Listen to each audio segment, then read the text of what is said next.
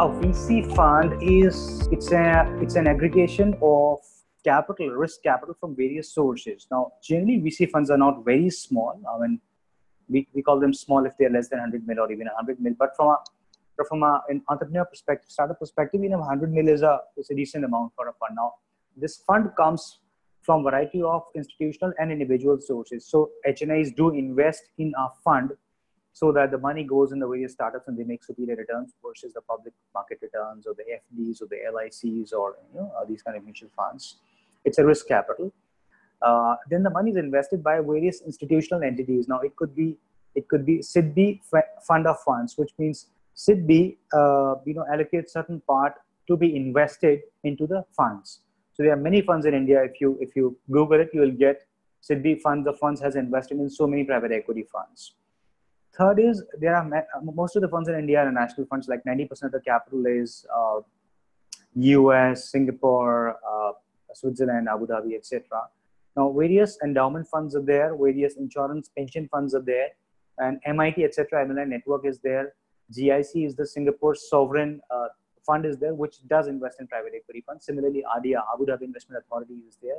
So world over, there are sovereign funds, which means those funds are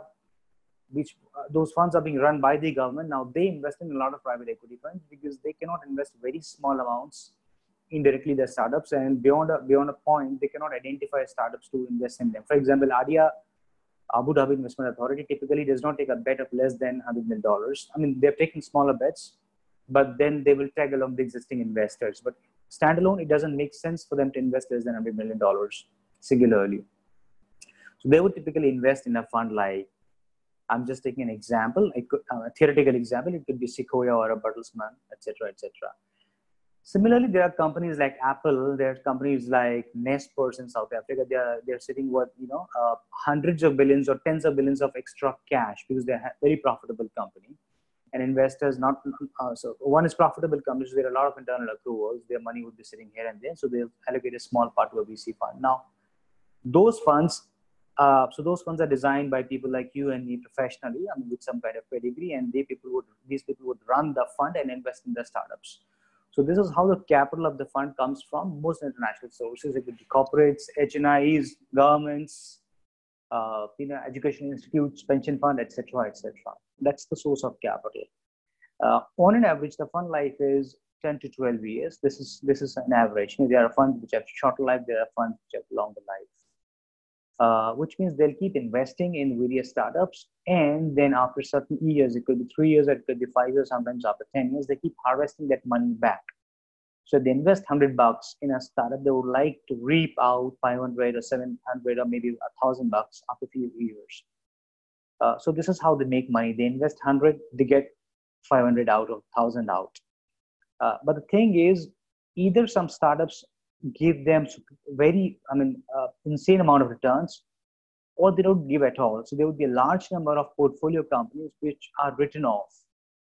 In the VC funds, it's very usual to see the companies to the extent of 25% investment being written off or de facto written off, which means they would not be focusing on them at all. The second part is they invest in various startups and they make superior returns. When I'm saying superior, it's not 100% year on year, but if the public market these days is giving you 9 to 10% average return over a longish period of time, they'll probably give you 18 to 20% return over a longish period of time. Now, it may sound just 10 to 20%, but 20% over a period of 30 years is extremely rewarding. It's like you can exponentiate it, you can geometrically exponentiate it, and you will see 20% for 20 years versus 10% for 20 years. So this is how they make money, and then they participate. The fund manages themselves along with the investors. There is a minimum threshold of returns which they return to the investors inside the fund.